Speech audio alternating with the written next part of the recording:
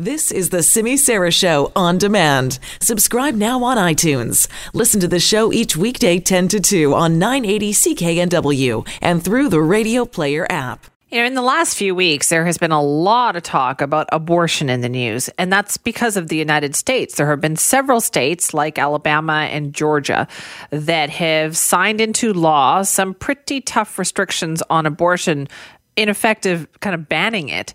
They're setting up challenges to go to the United States Supreme Court to once again kind of relitigate Roe versus Wade from 1973. So much of that was in the news, though, kind of got us wondering about here in Canada. Like, sure, here we are reading the headlines out of the United States, but have we ever stopped to think about what access to abortion is like in this country? Now, abortions were decriminalized and allowed since 1988, so it's been more than 30 years. But despite that, in many parts of the country, access to abortion services still remains difficult. So we wanted to find out more about this. So I had a chance to speak with Frédérique Chabot. She's the Director of Health Promotion at Action Canada for Sexual Health and Rights. And here's what she told us. Now, Frédérique, if a woman goes to a doctor in Canada needing an abortion, does she face obstacles? Absolutely. I think people in Canada are still fooled by the fact that abortion was decriminalized almost 30 years ago at this point, thinking that it's easily accessible everywhere, but that's definitely not the case. So someone who needs an abortion at this point might have easier access if they're in an urban center like Toronto, Vancouver, or Montreal. But if we go outside of these centers, if we go in certain regions in the country, abortion care is not that easily accessible. And does it vary, I guess, also province by province? It absolutely does, yes. Although there's been the promise of medical abortion in terms of how we can address historical gaps in access, it's still very true that depending on which province you're in, access is different. So do women have to go to clinics or do they go to the hospital? Like, what do they do if they need help? It depends. We have found in a study in 2006, and it's still true today because we're still monitoring, that only 1 in 6 hospitals in Canada offers abortion care. In certain regions, it's relegated to private clinics that specialize in abortion care only, or women's clinic, and in some areas, it's hospitals only. Now, is that the way it is set out by the government? Like, are these publicly funded? Yes, it's publicly funded. So in Canada, to access an abortion, if you have a Medicare card, so health insurance from your province, a surgical abortion is covered.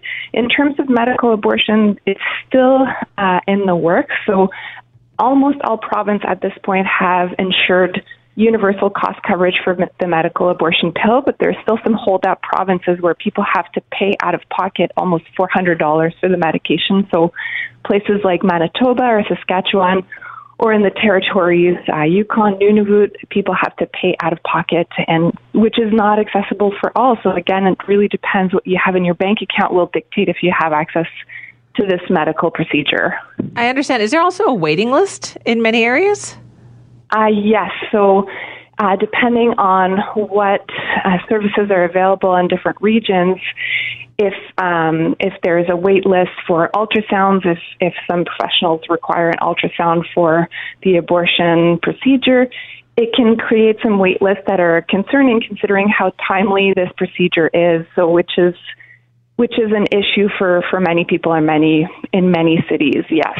So, Frédérique, it must be very interesting for you then to see and hear all this discussion about the debate going on in the United States, but do we talk enough about this here in Canada? Well, it feels close to home because although we're not in the same situations where the right to access is at risk, there's been still very inequitable access to the medical procedure, which means that we still have a lot of work to do. And this is something that there's been very little political will to address. So, for example, in provinces like Quebec, abortion was included in primary care, which means that there was a deliberate decision that was made to ensure timely and easy access to the population, compared with other regions where there's been barriers after barriers, wait lists, policies and rules that have stood in the way of people accessing abortion when they need it, despite the fact that this is a very common procedure. So of everyone who can get pregnant, 1 in 3 will get an abortion in their lifetime, and this is certainly not the way we treat it in the country. Do you think it's also because we're just perhaps uncomfortable talking about it publicly? Absolutely.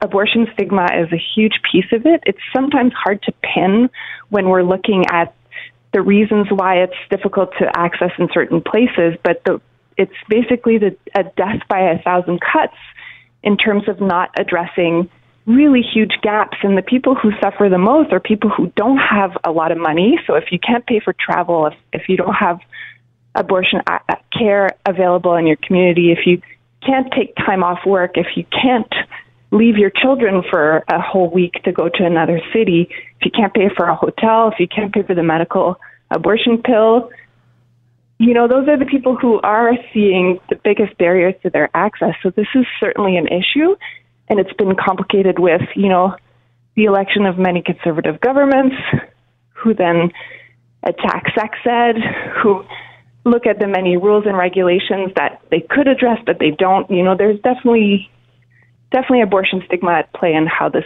has played out in our country. Right. So political parties vow that they're not going to touch this issue, as in they're not going to, infringe upon the rights of it, but yet they're also not going to do more to make sure everybody has equal access. Yes, and that's absolutely correct, and that's one way that it can play out. And while there is no necessarily plan at this point to touch or to create a law that would restrict access in Canada, because right now abortion is regulated by professional bodies. It's not regulated by a law. We still see, events like the Saskatchewan health minister showing up at anti-choice rallies, promising that he will continue to fight from his standpoint to ensure, that his views are realized, that his anti-choice agenda is realized. And Saskatchewan is one of the provinces that refuses to pay for medical abortion, regardless of the fact that there's only 2 points of access in the province, and people who are outside of the major urban centers have to travel hundreds of kilometers to access care because of this decision. And yet, if they're refusing to pay for the procedure, are they allowed to do that? What is happening in Saskatchewan is that surgical abortion care is covered by the provincial insurance, but there's only 2 points of access in big cities. Everyone else who is not in those cities has to travel. And that would be, we could remedy that if people could access the abortion pill, which can be prescribed by nurse practitioners, family doctors, in communities everywhere. So it's definitely a way to address that issue.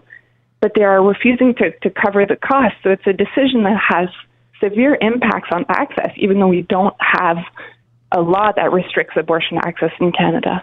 So, Frederique, that when you see everybody you see all these stories in the news about what's happening down in the United States, what would you say to them about here in Canada?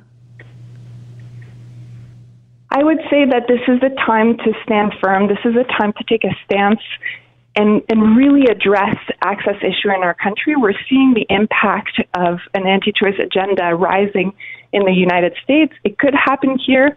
This is the time to rally together and really pledge that we will ensure that we have an equitable access to this important piece of the reproductive health package. Frederique, thank you so much for joining us today. My pleasure. Thanks for having me. It's Frederique Chabot, the Director of Health Promotion at Action Canada for Sexual Health and Rights.